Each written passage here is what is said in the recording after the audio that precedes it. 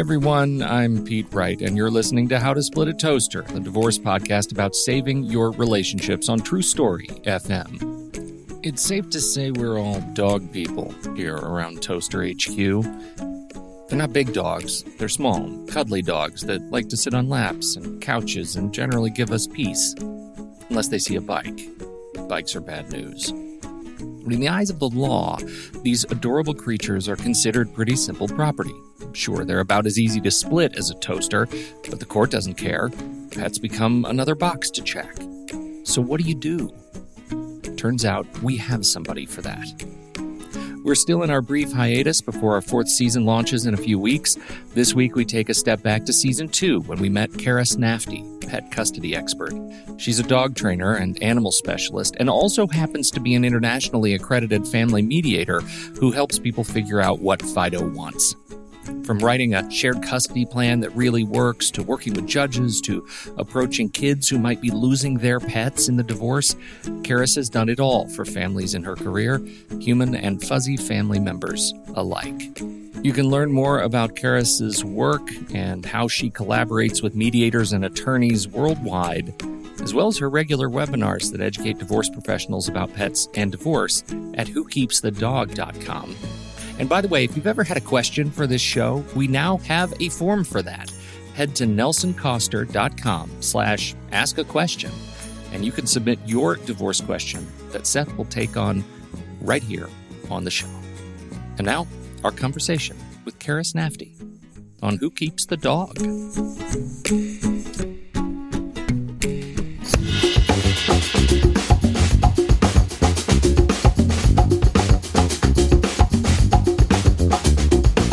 Welcome to the show, everybody. I'm Seth Nelson with my good friend Pete Wright, and we're joined today by Karis Nafte, dog trainer and animal specialist from South Africa. She also just so happens to be an internationally accredited family mediator. In her work, she combines her wealth of experience of dogs and family pets with mediation to help her clients make the best decisions for their pets' well-being. Welcome to the Toaster. Thanks for having me, guys.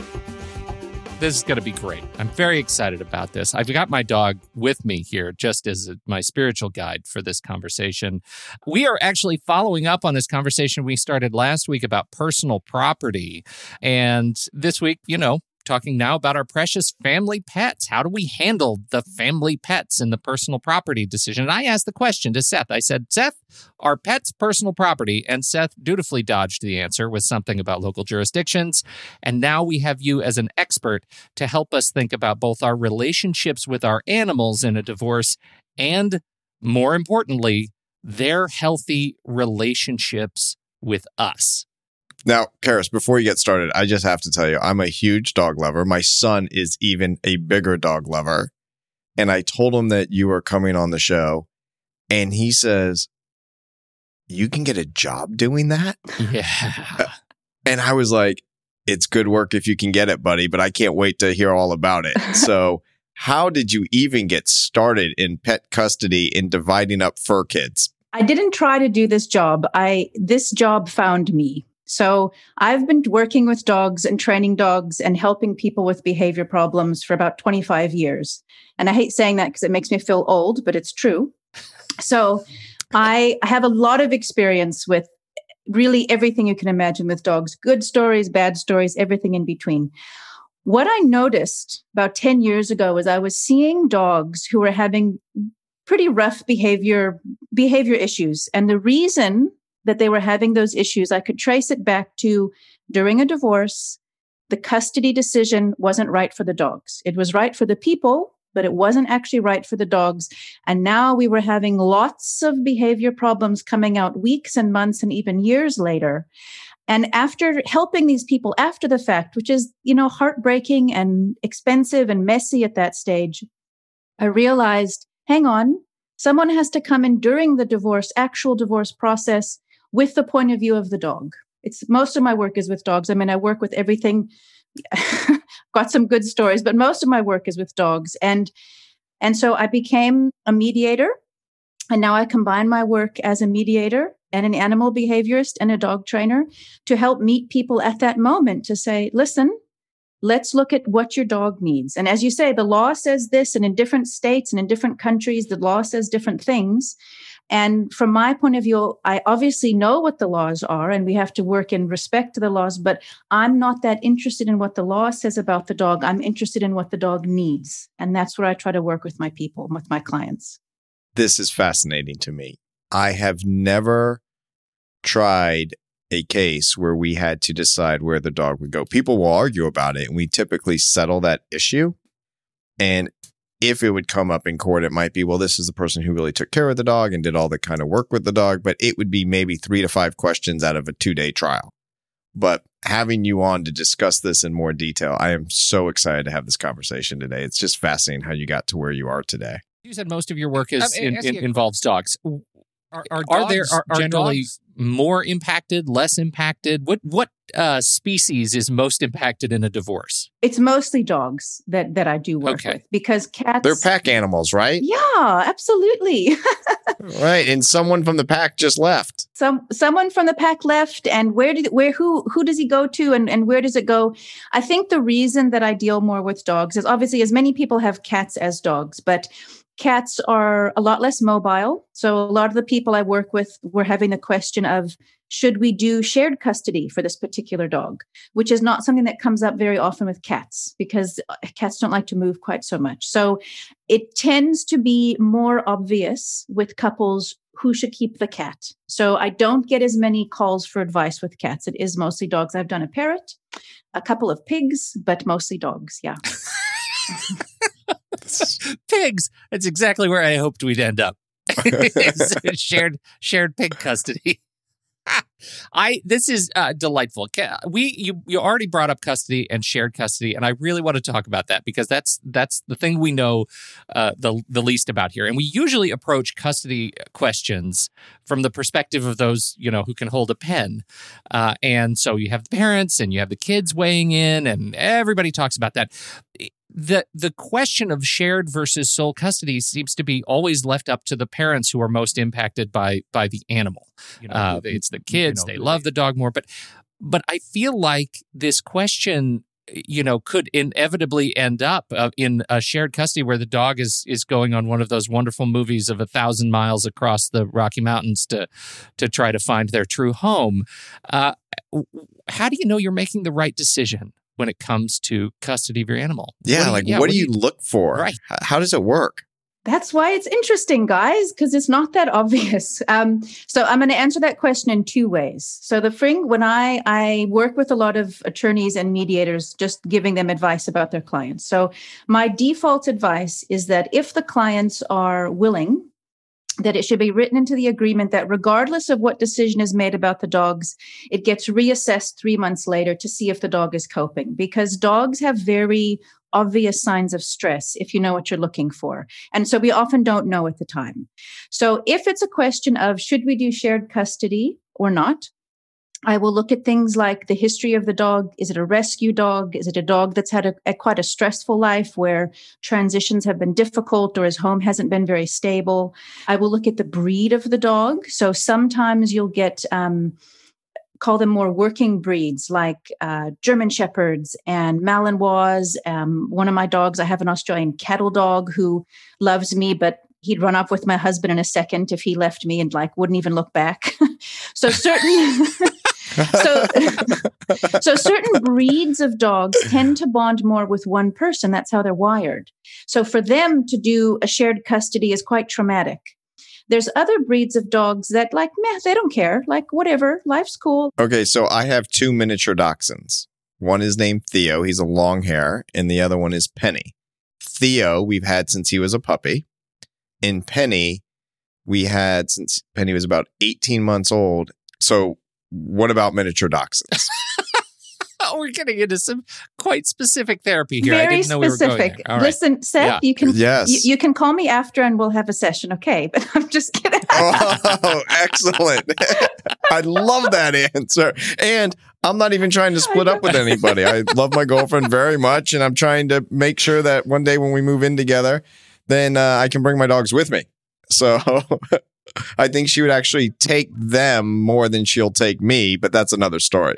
I was going to say, the dogs already love her more. Don't even, it's settled science. Exactly. So don't even ask. That's my advice. If it's me or the dog, don't even ask that question. It's never a very good one. So listen, okay, but it's a fair question. So I don't want to make a generalization about any breed. I don't want anybody listening to say, oh, well, that lady said that this breed can and can't.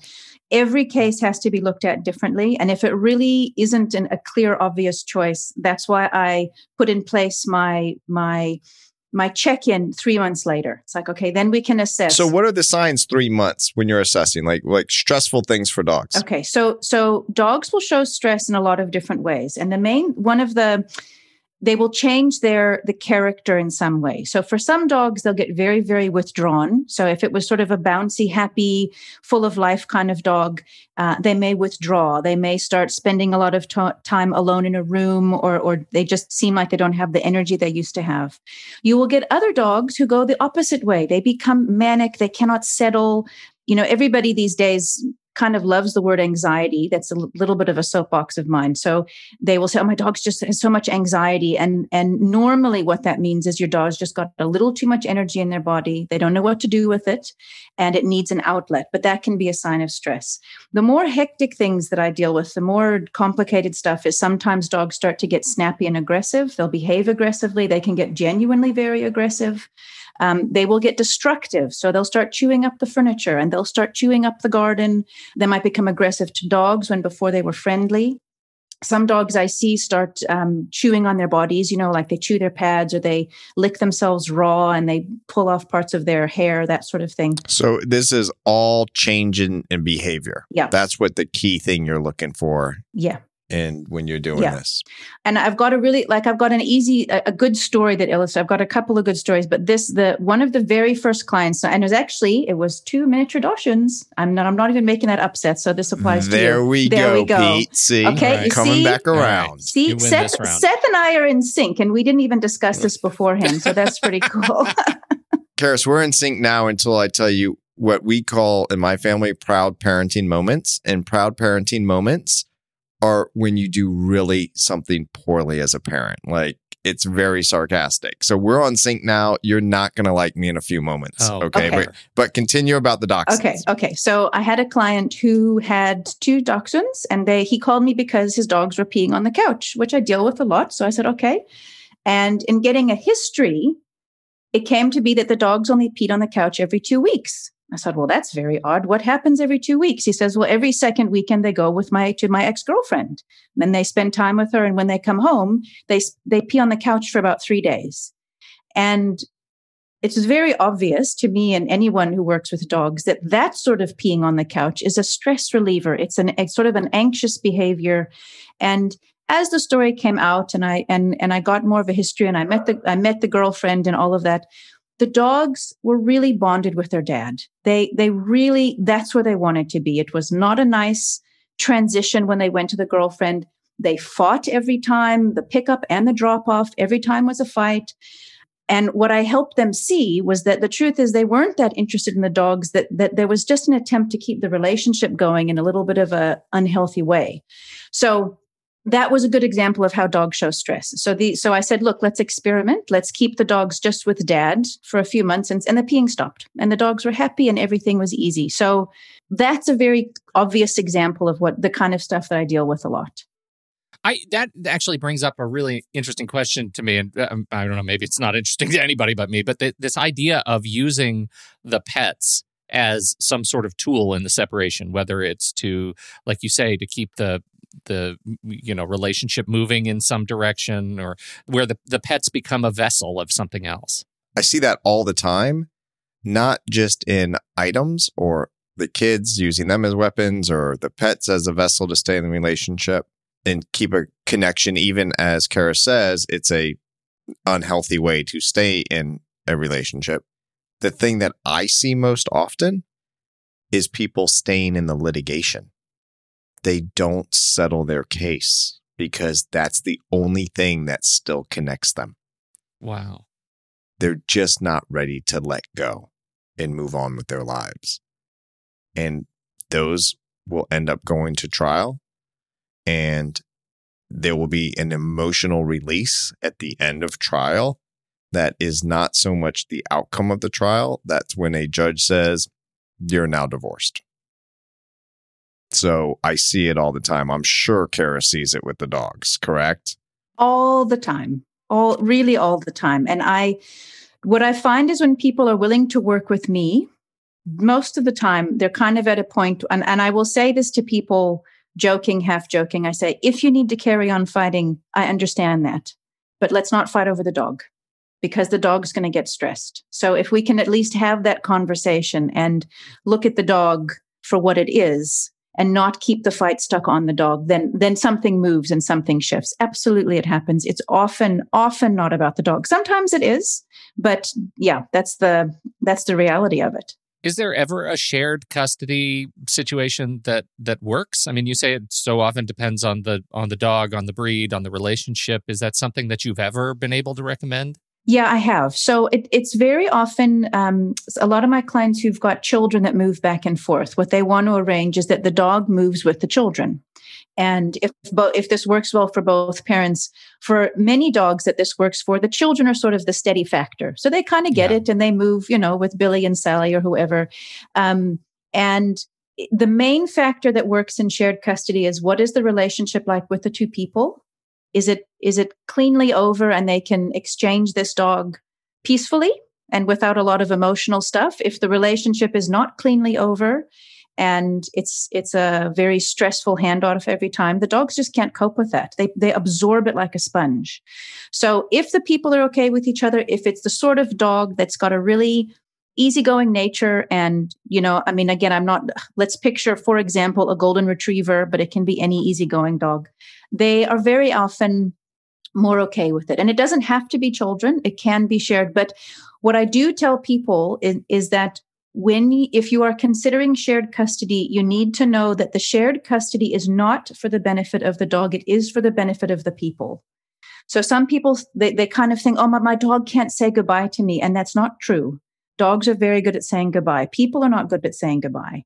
So the question is more, can the dog tolerate shared custody? Not, for the doggy's sake, we're going to do shared custody. That's what people have to at least be clear about. Oh, that's really interesting. They're actually trying to do something positive for their dog, but it might be more stressful for them.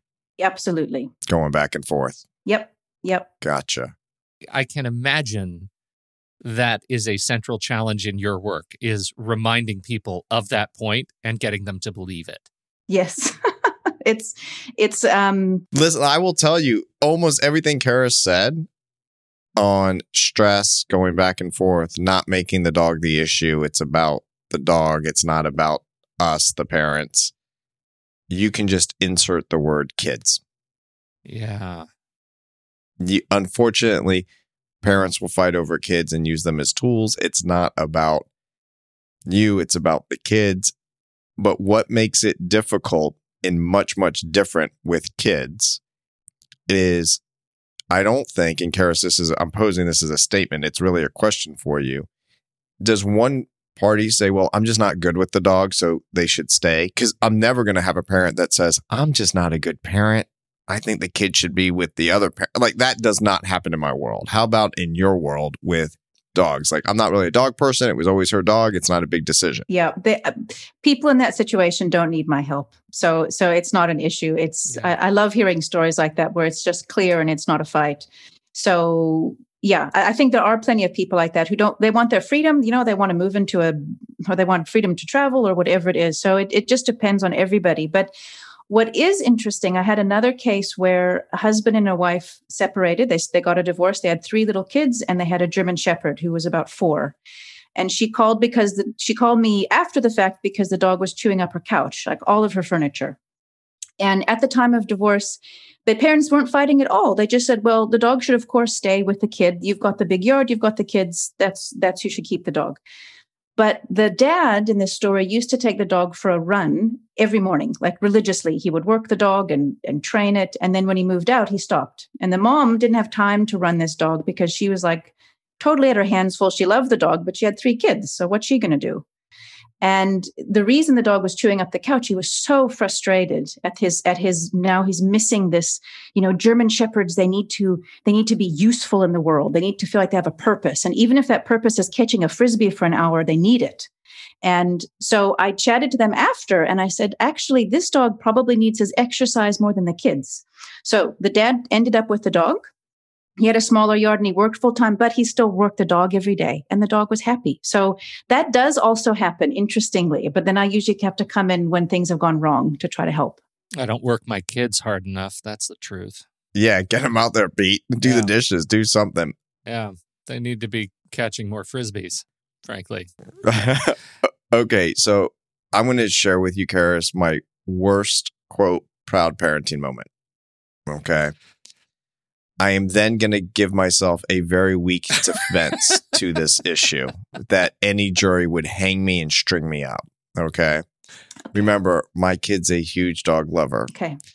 And one morning, when he woke up, it was on a weekend, I told him, I'm going to get you a puppy.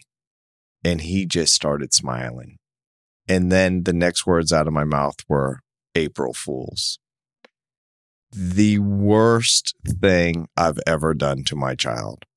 I am laying it out there. I'm being vulnerable. I assure you, it's like dead silence on this podcast now. You should see their faces, like jaw dropping like everyone else just did. Anything you say is not even close to how badly I beat myself up over this for the last 10 to 11 years because my son is now 16. So he was like 5 or 6. Horrible. When he was 5, Seth? Pete, I told you this was my worst proud parenting moment ever. And I told you that I wasn't even going to tell you what it was going to be because I knew you would be coming at me. But what's even worse, Pete, is I got silence out of you. That's the first time ever.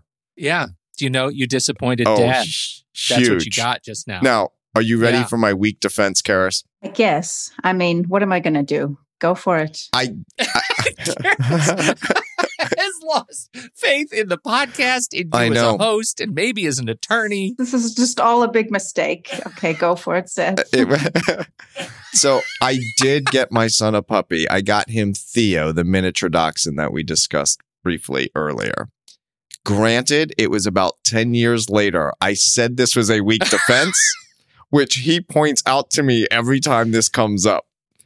And when I told him you were coming on the podcast, he said, "You going to talk about your proud parenting moment?" And I said, "I really don't want to." He goes, "You have to." So there it is. I am bearing my soul. I am not perfect by any stretch. Okay, so if your son is listening, which I'm sure he will, I'm sorry. And I can only hope if you end up with 700 dogs in your life later, your dad will know it's all his fault. That's all I can say. That's right. And I'll have to fund it. That you send him the bill for food and shots. And they will be the healthiest, most Which perfect actually dogs. leads me to a question, Karis, to get the topic off me and my proud parenting moment. Do you deal with how the expenses go for the dog? Because that's an issue that does come up. Yeah, it is an issue that comes up. So it depends on the client, but everybody I work with has either a divorce attorney or a mediator that they're working with. So I don't get too much into the finances because I don't know the rest of the story of the couple. I don't know who's paying for what or what the maintenance story is. So I do work with them on, who gets to choose the vet, end of life things, if this is an elderly dog, who's going to make the decision about if the dog needs to get put down and that sort of thing. But the actual finances, no, I work in collaboration with their mediator or attorney to sort of incorporate that into the rest of the household. If you can hear something in the background, that is my dogs. I apologize. Yeah. My husband's under strict instructions to keep them quiet. I've got 4 dogs downstairs. So yeah. It's a podcast. We're talking about dogs. I think they get to chime in. In fact, I might just take it and loop it in the background. So there's always dog. Thinking about this whole idea where somebody brings an animal into the relationship and the animal falls in love with the other person. Yeah. How does that work out in a dog-esque shared property? That's a rough one sometimes. So wait a minute. Let me get this straight now, Pete. I bring my dogs into the relationship. My dogs fall in love with my girlfriend, wife, And now we're splitting up and I've got to swallow the pill, Karis, that I have to leave my dogs with her. Is that what you're about to tell me? Maybe. Seth, at this point, dogs are not staying with you ever. So let's go ahead and not use you as an example. Yeah. Okay, now just for the record, now I'm going to defend myself strongly, and then we'll get to this question. Karis, as you know, 2 miniature dachshunds, they're not supposed to be jumping on and off of furniture because it's very bad for their back. Yes, that's correct. Yeah. In my son's bed, I have built a ramp for the dogs to go up to get in and out of his bed. And then in my room, and he's got like a loft bed that we did so we can incorporate this. In my room, I actually pulled my bed out from the wall about 8 inches because they're very small dogs. And we have a ramp behind my bed for the dogs to come up and say, where they're not jumping on and off the bed. So a little defense for me, Pete. Thank you very much. Sounds like you've done the bare minimum. Good job. I will give you some credit for that. That's more than a lot of people do. So well done. That's good. But talk about this when the dog falls in love with the non-owner, so to speak. So dogs don't know they have an owner. So I have to help people see things from their dog's perspective. You can't look at the past. As far as the dog is concerned, it is important for people's emotional clarity to look at the story and how things evolved. But for the dog's sake, you have to look at where are they today and what's going to happen after this separation and who's going to actually, not just who do the dogs love, but who's going to have the space and the time and who's willing and wants to work, spend the time to be with the dogs. And if the dogs have genuinely bonded with your girlfriend, the question you have to ask is, do you love them enough to let them go?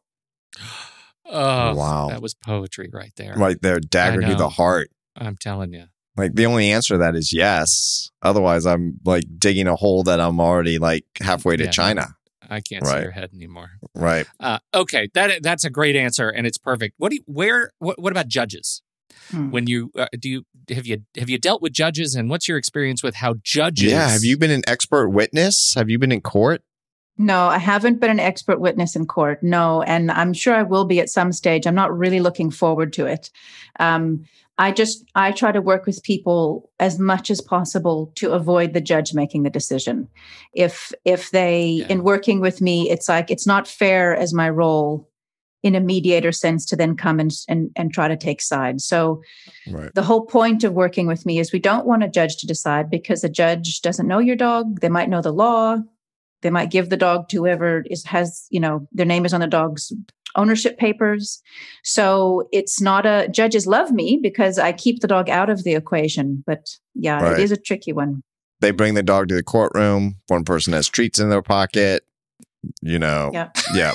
Well, so it's interesting you bring that up because I work online. I mean, I work all over the world. I mean, I'm from the States, but I live in South Africa. I work all over the place. And people say, but don't you need to see the dog? How do you work with people without actually seeing the dog? And what's interesting is the dogs actually confuse things because I need the story, I need the history, I need to understand the people's relationship with the dog, and seeing the dog for an hour or two isn't actually going to show me what I need to see because it's just going to be a moment and people can't help but kind of manipulate that moment to try to get me on their side. So people often know the right answer to the question of working with me. It's just a matter of, can we get there together? And I even help people. I mean, when I'm not doing divorce mediation, I still do behavior work and I do it online. So if people are having behavior problems, I just help them over Zoom and I get video of the problem and I say, cool, I can see what your dog is doing and why. This is what you need to do to fix it. So seeing the dog actually confuses this particular topic. And it seems like this common refrain that you keep trying to jam into my head is that the dog doesn't care about the things that I care about. It's true. Unless it comes to, chicken treats and all that delicious stuff. Yeah, no, they're animals, and the problem with dogs are so tuned into people. We've bred them to watch and notice our emotions and respond to it. I mean, that's why they're not cats, that's why they're good at what they do. But because of that, we assume they have the same emotions as us, which they don't. They're very simple little creatures. They don't manipulate. They don't feel guilty. I mean, I could talk for hours about, those awful videos that people send around of like dog shaming videos and guilty dog videos. They actually make me cry because there is no such thing as a guilty dog. All of the dogs in those videos are terrified. They are so scared of the voice that the owner is using and that staring that people do. And if you study dog behavior, all they're trying to say in that language, that body language that we interpret as guilt, is they're saying, please don't hurt me. And they're awful. They're awful. So that's a good example of where it does dogs a huge disservice to humanize them. They are not little children. They are animals. They're dogs. I'm rendered just a little speechless because I'm just thinking, what am I doing to my dog? Why do I make him wear pants? See, now the tides are turning. I'm just saying, I'm not the only bad actor here. Seth, what's your experience in the courtroom with animals? You've got, I mean, it's Florida where you are. You probably have gators and right? We have all sorts of animal issues that come up, but Karis knows my answer. They are just deemed property. And if you own that dog, coming into that marriage in Florida, that's premarital property. That dog's going to stay yours, even if they fell in love with the other spouse. But what Karis is saying is very fascinating to me because you can just insert the word kids. Karis is like, it doesn't really matter what's happened in the past. What's best for them in the future? Now, how do I prove that in court? I show what's happened in the past. So on the example where the parents worked it out with the German Shepherd that you gave, Karis, I would have been in court saying, this is the dad that gets up every morning and goes for a run and really is bonded with the dog. And they would have said, oh, but the dog likes to sleep in the kids' room. And we would have this thing go back and forth. And then that decision's made. There's not what Karis is talking about where, hey, we got to see how this plays out 3 months from now, 4 months from now. Let's see how the dog responds. Like, that decision's made. It's over. It's done. We move on. It is not anything qualitative. The other thing, and I'm not bashing the judges at all on this, you also have to understand what the judges deal with on a daily basis. Well, I'll have clients call me and say, my ex is doing this, this, and this to the children. And I'm like, the court system's not set up to deal with that. And they're like, but it's so bad. They talk badly to them. They do this, they do that. And I said, okay, I appreciate that.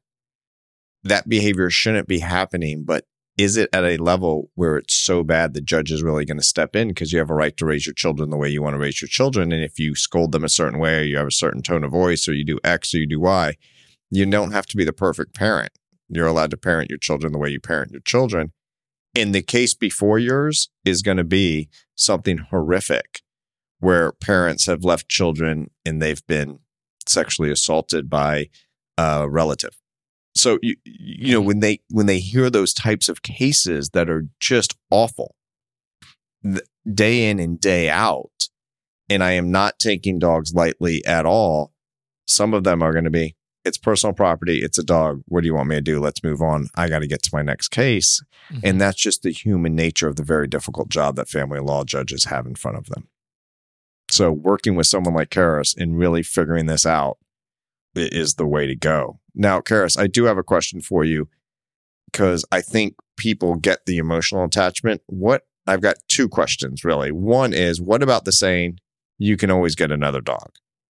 Like, if we're making the right decision and the dogs are going with my girlfriend, is it all right to tell me, Seth, you can always get other dogs? So that's one question. And I also want to know your view on the term fur babies or fur kids, because I hear that a lot now. And I just, from an expert, I'd like to get your input on that. Cool. Well, those are both very good questions. And I think that to answer your first question, it depends on how you say it. Because if you say it to try to manipulate, if you say, I can just get another dog because I want this dog, then it's not going to be heard well at all. So that's not that sort of language. It's just completely, in the actual negotiation of the dog, it doesn't help. And it actually hurts to sort of say, well, why don't you just get another dog? It sounds so much more like it's a sign that your relationship is still so fundamentally broken. You're not communicating anymore. You're stabbing one another with words. Yeah. Exactly. Okay. And I do a lot of work with my clients. I mean, I don't work as all mediators do, I do a lot of individual sessions. I very much am a go-between, because some of the people I'm working with are not in mediation. They have two attorneys, but they've brought me in to help on this issue. So they can't talk, but I can be the go-between to help them. So, but to come back to your question, it's the truth is you can get another dog in the long term because time heals a lot of things. So, we've all have stories of that dog we loved, and then at some point in the future, you can get another dog. I mean, but when I work with my people who come to my dog training school, they often, I had one family that had a little Yorkshire Terrier who drowned in the swimming pool, and it was just terrible. And it was a little puppy, and they got a dog the next day. They quickly got another one the next day. And I was like, you gotta let it, mourn the dog. Give yourself some time. Right. Yeah. So that sort of thing, I definitely don't. And I say to people like who with children, it's like, okay, well, the dog's staying with mom who has a Labrador. Don't worry, dad's going to get a Labrador puppy too. It's like, that's not the right attitude. And you've got to let it wait. And the reason that's not right is that new Labrador puppy was bought for the wrong reasons. And I promise you it's going to have behavior problems later because it won't have been raised exactly in the right way. So that's maybe a good way to answer that first question. As far as fur kids go and fur babies, so I'm going to say this. I love my dogs. I love my children, and I also really love my dogs a lot. But fur kids is a dangerous term. And I say dangerous with a little twinkle in my eye because they are not children. But for a lot of people, they have taken that place of actually being the child. And a lot of the dogs that I see who are having very interesting and difficult behavior problems, it's because they get too much attention. They carry too much emotional weight for the whole family. It's like, imagine a family that has, a child and they've put all their hopes and dreams and he's going to go to Yale and he's going to be perfect. And that same family desire, if they put it onto their pit bull puppy, it's too much for a dog. They're not meant to be the focus of a household. So if you really love your dog, you'll see it for what it is. You won't try to make it more than it is. And really loving a dog means understanding, what does a dog need? How much exercise does it need? How much time alone does it need? What do good, kind of good boundaries and good training actually look like? But spoiling isn't even the right word. It's making the dog too important in your life is actually stressful on dogs. So fur kids, as that sort of language where people are so kind of living their life around. And I'm saying this as someone who literally spends all day with dogs. My whole life is about dogs, but I really see them as this beautiful canine, this relative of a wolf that, wants to chase things that move and pretend to kill them and roll and poop and eat poop and do dog things. They're not little fuzzy kids. So it's important that people can make that distinction just in the way that they love their dog. Love them as a dog. Don't love them as a child substitute. It hurts the dogs. And on that point, I think to build off of that is, I think if you're dealing with this, getting a divorce, what are we going to do with the dog, and you have kids, it seems to me one thing that people should keep in mind is when you're talking to kids about divorce, it's the parents, your dad and I, your mom and I, we're going to make the best decisions we think for you. And depending on the age of the kid, you might have some input, but you don't get to make the final decision. But then when talking to kids about what's going to happen with the dog, is we're going to make the best decision for the dog. And that might be at mommy's house. It might be at daddy's house. It might be going back and forth, but we're going to look at this behavior and see how it's going. And let's say it's at dad's house and you're at my house, mom's house, and down the road, we want to get a dog later, then we'll discuss that at a later time, but we're not doing that tomorrow. Is that a good way to approach it, you think, with children?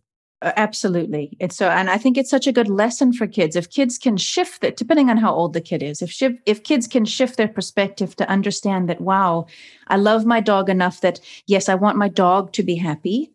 Maybe I won't see him every single day, but when I do see him, he'll be happy. And then, it's like, listen, once our life is we found a new routine, let's see if we've got time for a dog. You know what? When parents separate, it's a whole new thing being a single parent. It's the amount of time and, depending on the custody arrangement, it's challenging. So you need to know, are we going to have time? Can we be good dog parents in this way? And yeah, it can be handled and used as such a good lesson if the parents can have that attitude and kind of share it with their kids. It's great. I think it's so great. I think it's the whole idea that, if you develop a healthy relationship with your dog and allow that healthy relationship with the dog to be developed with you, then it makes the divorce process easier for everybody, right? For the dog, for the kids, for the parents, everybody.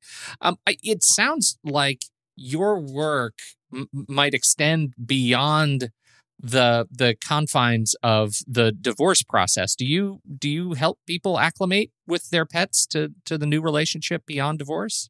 Yeah, I do. Yeah. So with a lot of, I've got a few different hats. So I have my pet mediator hat, and that's the actual divorce negotiation. And then I work with people after the divorce. It's like, okay, well, Rover's doing X, Y, and Z. Let's work with it.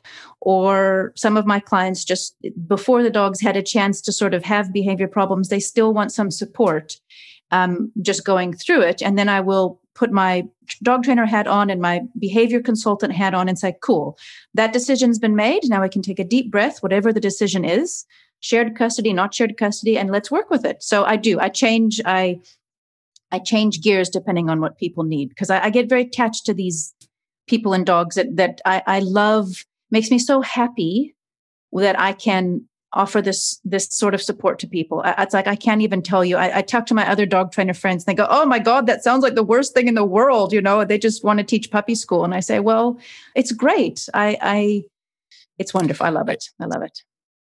This has been fantastic. Karis, where can people learn more about your work? Where would you like to send them online to learn about what you do? And are you taking new folks who need your help?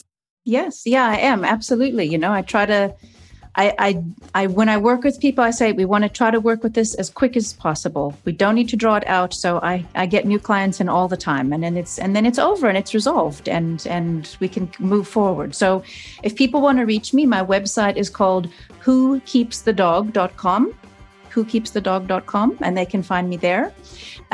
Easy to remember. And I'm on Instagram as my name, which is at Karis Nafte, Karis Nafte. And you can find me on LinkedIn there as well. Karis, thanks for coming on How to Split a Toaster. It's been such a joy. I learned a lot, and I think a lot of our listeners are going to be able to refocus when they're thinking about this issue in a different way, and that's why we're here. So when we talk about How to Split a Toaster, a divorce podcast about saving your relationships, that includes your pets, especially your dogs. Definitely. Thank you, guys. It's been awesome to be here. And to everybody out there listening, we put together a new form on the website. It's a little button, and you can ask a question. And if you want to ask a question and drop your question to us, if it's a question that we can send to Karis, maybe she can jot us a quick note. We'll follow up in the coming weeks. So, and if you have any other questions that you want us to discuss on any other topics, send them our way. We're happy to try to tackle them for you. Absolutely. On behalf of Karis Nafte and the good Seth Nelson, I'm Pete Wright.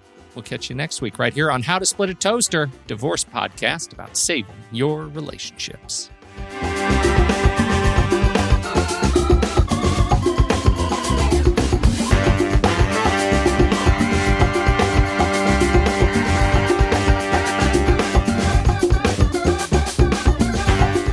Seth Nelson is an attorney with Nelson Coster Family Law and Mediation, with offices in Tampa, Florida. While we may be discussing family law topics, How to Split a Toaster is not intended to, nor is it providing legal advice. Every situation is different. If you have specific questions regarding your situation, please seek your own legal counsel with an attorney licensed to practice law in your jurisdiction. Pete Wright is not an attorney or employee of Nelson Coster. Seth Nelson is licensed to practice law in Florida.